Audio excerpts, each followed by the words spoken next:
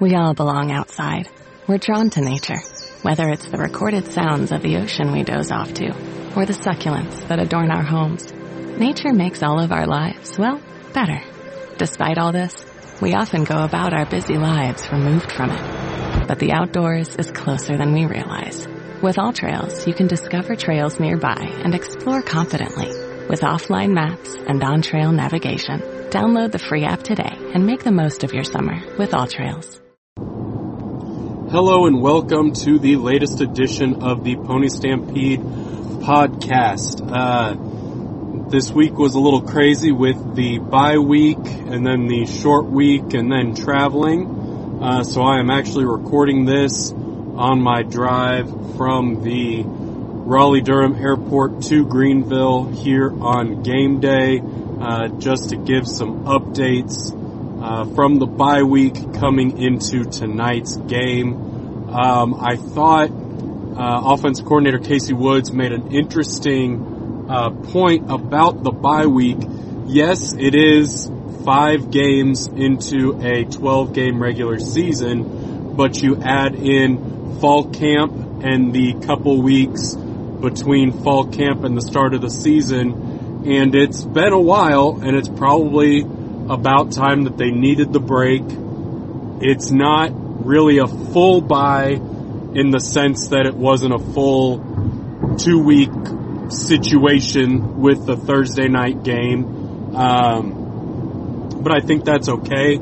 Certainly we saw last year the bye week disappeared because of the change in schedule of the UCF game because of the hurricane that hit Florida and that Orlando area. So this is still more than they got a year ago. And interesting, they kind of worked on themselves a little bit, gave some time off, and then got right into their normal game prep. They were just able to do that, set the week differently because of the bye week and not having a game on Saturday, allowed them to really kind of start that game prep and really treat Saturday, Sunday, and Monday kind of like Monday, Tuesday, and Wednesday of a normal game week, which I think is nice for them to be able to do that and kind of then shift their focus to this ECU game. Coming off the Charlotte game, which was a weird game, offense didn't have a ton of snaps. Part of that was because, the second drive for them was a short drive following the botch snapped on the punt attempt. Then you also have the one play 95-yard drive on the Jalen Knighton run. So the passing numbers, again, don't look great. Another point brought up by Coach Woods is if you don't have that Keyshawn Smith touchdown called back for an eligible receiver downfield,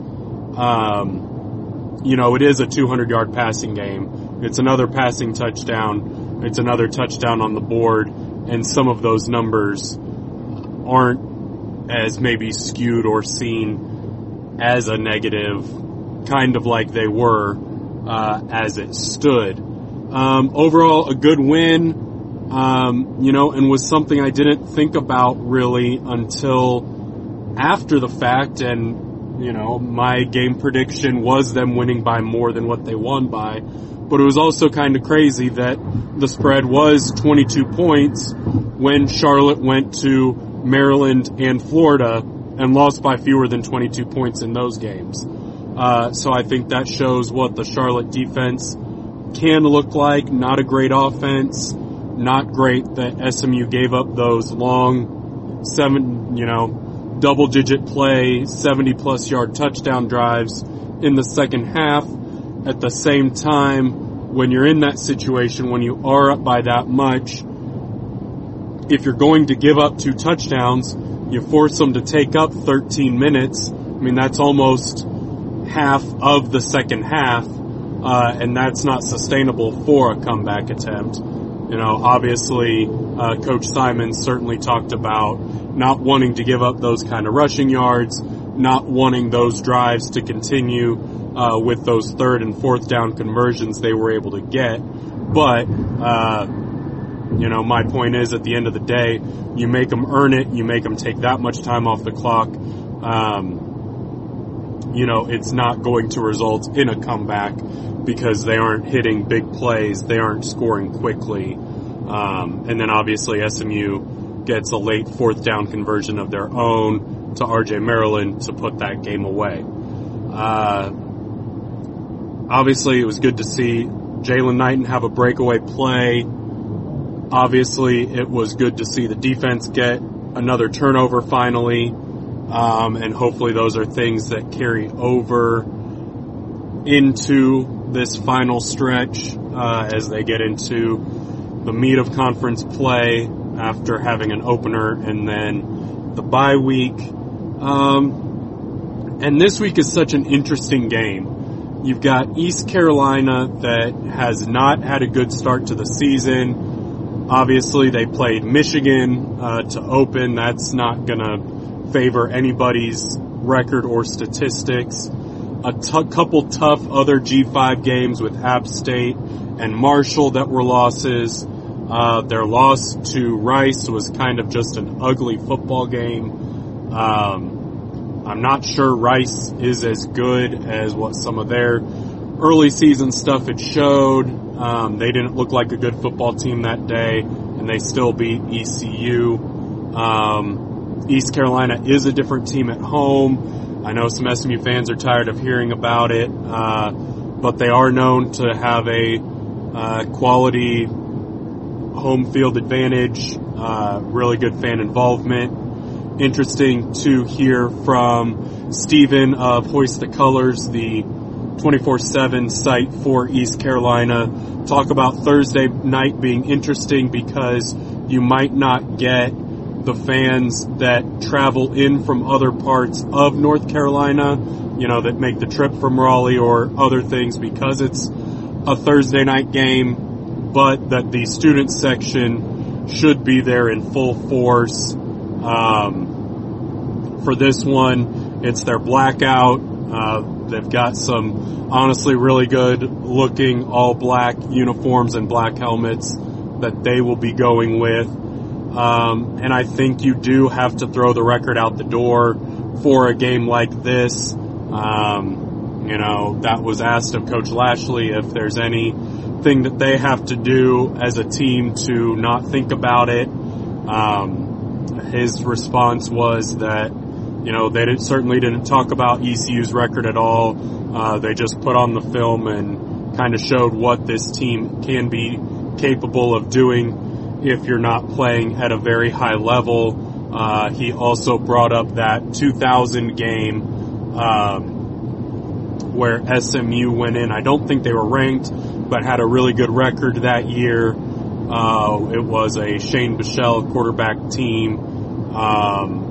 East Carolina was maybe 2-6 at the time, and East Carolina led 45-7 at halftime and rolled to that win. So it's certainly not something. Well, and Coach Lashley also said that this team has not done anything to warrant overlooking people and saying we can just show up and win.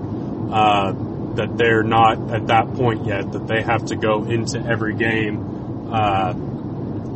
with the mindset that they have to play their best football in order to win the game. I will talk a little bit more about the matchup. Let's take a quick break. Again, this is the Pony Stampede Podcast. Worried about letting someone else pick out the perfect avocado for your perfect impress them on the third date guacamole? Well, good thing Instacart shoppers are as picky as you are. They find ripe avocados like it's their guac on the line. They are milk expiration date detectives. They bag eggs like the 12 precious pieces of cargo they are. So let Instacart shoppers overthink your groceries so that you can overthink what you'll wear on that third date. Download the Instacart app to get free delivery on your first 3 orders while supplies last. Minimum $10 per order. Additional terms apply.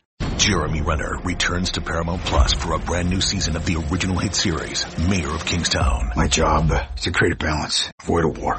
From executive producer Taylor Sheridan, co-creator of Yellowstone. There's some new players in town, and they brought the plague. And Antoine Fuqua, director of Training Day. I know it's always been a war zone, Mike, but this is next level. The Mayor is back in business. Are you warning me? You don't want to find out. Mayor of Kingstown. New season now streaming exclusively on Paramount Plus. And welcome back to the Pony Stampede podcast. We are in a Thursday night game day in North Carolina. I am coming to you from the road between Raleigh, Durham Airport, and Greenville. It's about a little less than a 2-hour drive total.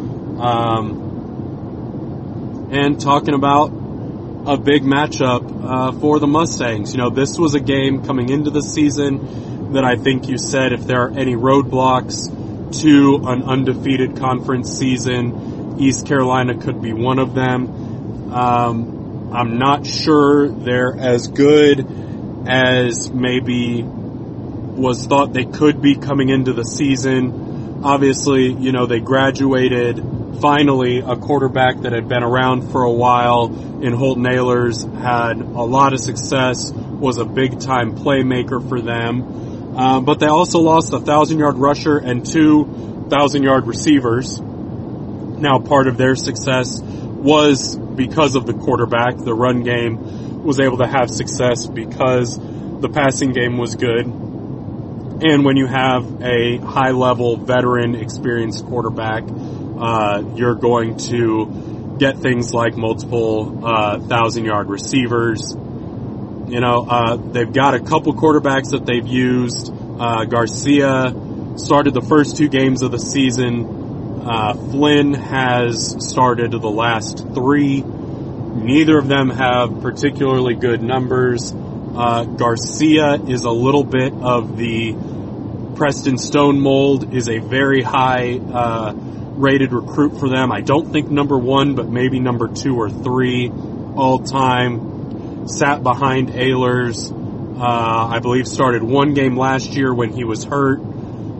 Again, a lot like Preston Stone, but has just really struggled early in the season. Again, one of those starts is against Michigan. SMU played up there a few years ago, so obviously they're the number 2 team in the country. They're a favorite to end Georgia's back-to-back streak and quest for a three-peat. So, you know, you can kind of throw that one away, but also didn't have much success in their week 2 game. Flynn hasn't had a ton of success either. I would expect, both of them have played in all 5 games, so I would expect to see both of them at some point. Coach Simons talked about it being different than Charlotte. When Charlotte was, you knew Charlotte was going to use 2 quarterbacks. They were 2 quarterbacks with very different styles. You had a very dangerous dual threat, could run the ball, wanted to force him to throw, and then a guy who was more of a true pocket passer. This you have to think about the 2 different quarterbacks, but they still run the same offense through those 2 quarterbacks. That's been a struggle. Their run game hasn't been what they would like it to be. They are kind of a run-first style of team that got changed a little bit when they had a quarterback like Ahlers to really kind of drive things through the passing game, but that's what they want to be. That hasn't really gotten going, and the pass game just hasn't been there offensively. I think this is a chance for the SMU defense to take that next step as a unit. I think there are going to be turnover opportunities. I think there are going to be a lot of opportunities for some 3-and-outs, for some field position game, for a lot of things for this defense to look good. But they've got to play up to that level. They have to work on some 3rd and 4th down defense that has been a bit of an issue this season. They have to always be working on their tackling, as some of those bad habits and bad form and everything has kind of snuck back in at time to time during this season. Overall, it's been a lot better than it was last year, but it can still kind of go to that next level. Will be really interesting to see what this defensive line can do against a somewhat inexperienced ECU offensive line. Kind of hopefully push it around a little bit, kind of have their way and kind of push the pocket around, break the pocket down, and eliminate some running lanes. Offensively, I think this is the week for the offense to take a next step. ECU has a really good defense. That's one thing. Even though they're struggling, their defense has been strong. They have a bunch of takeaways. They get into the backfield, and it's a lot of different guys that do it. But with the bye week, I think you sit down and you try and figure out what Preston is comfortable doing, what he's been good at doing, and get him doing those things. Part of that, I think, is you've got to make the wide receiver rotation smaller. I think as good as some depth and some versatility and guys being fresh and staying healthy and all of that stuff is, I really think you've got to figure out who your top guys are and get them in a really good rhythm with Preston. Rasheed is obviously a insanely talented guy, but he was a receiver that whenever SMU needed anything last season, whatever it was, you could call on Rasheed to do it. No receiver has stepped up to do that. I think there was hope that it was going to be Jordan Curley. Haven't really seen enough from him outside of the Prairie View A&M game to really show that to me.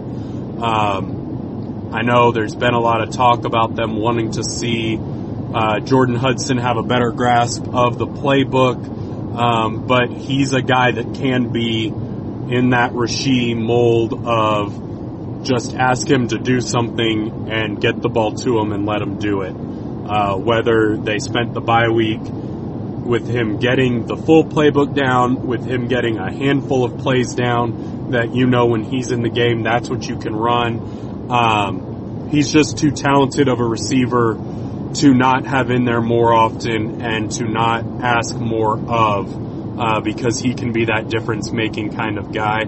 I'd like to see Keyshawn Smith get some more reps out there. It seems like whenever he's gotten an opportunity and has gotten the ball in his hands, he has made a play with it. His touchdown earlier this season, and then, the lineman downfield had absolutely nothing to do with the play he made on the touchdown against Charlotte, where perfect back shoulder pass, got past his defender, made another defender miss on his way into the end zone. That was really kind of what we saw in fall camp of this offense.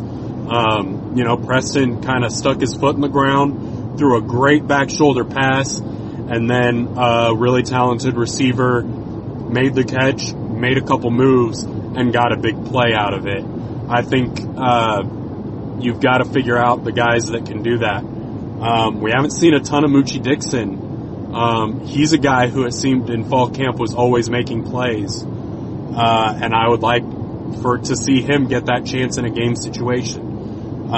So if you've got to maybe shorten it, and just say to the guys who have been getting some equal reps, who might not, hey, sorry, we've got to see if these guys, if this makes a difference.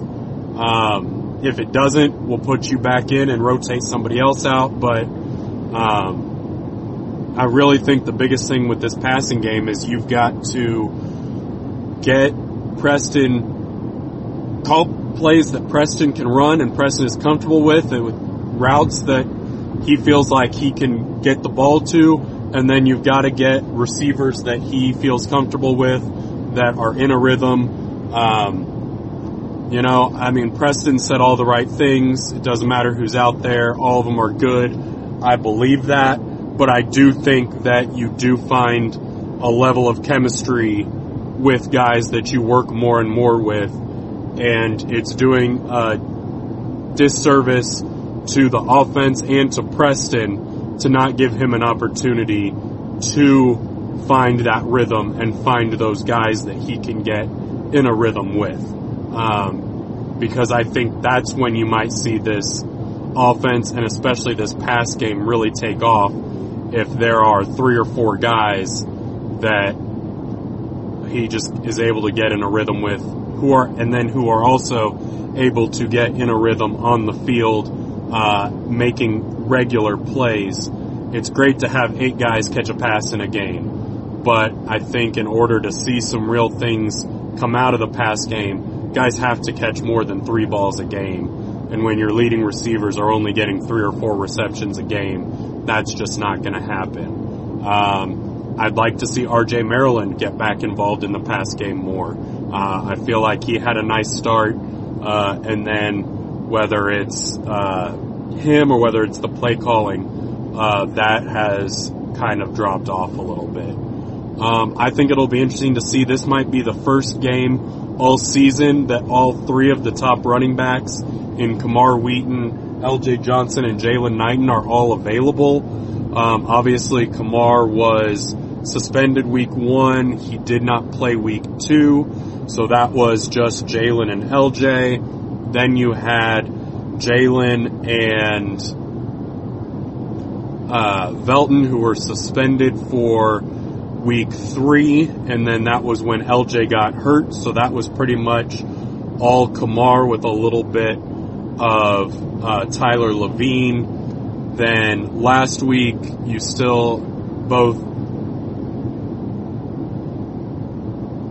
last week against Charlotte and the TCU game, LJ was out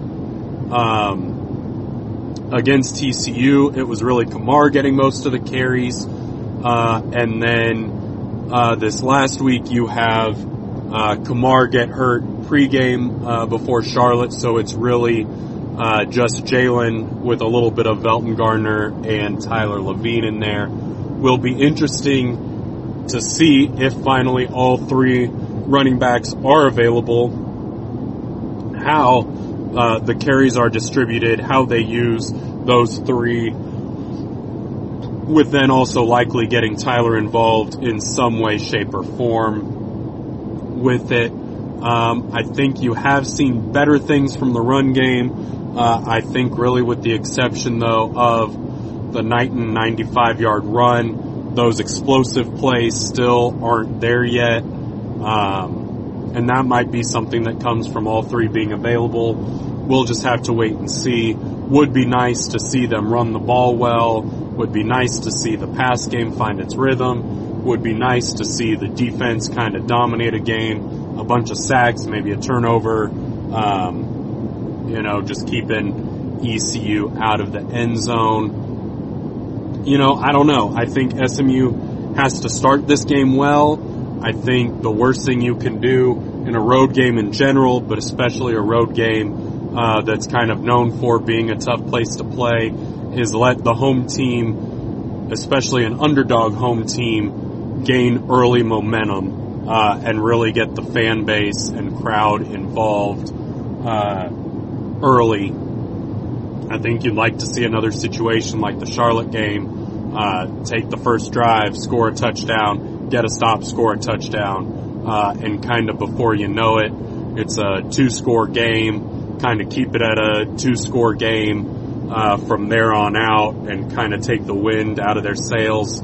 Sorry for the pirate pun there, early on, and just not let them ever really feel like they're in a game. Because again, I think especially a team that has been struggling, that has not been winning football games,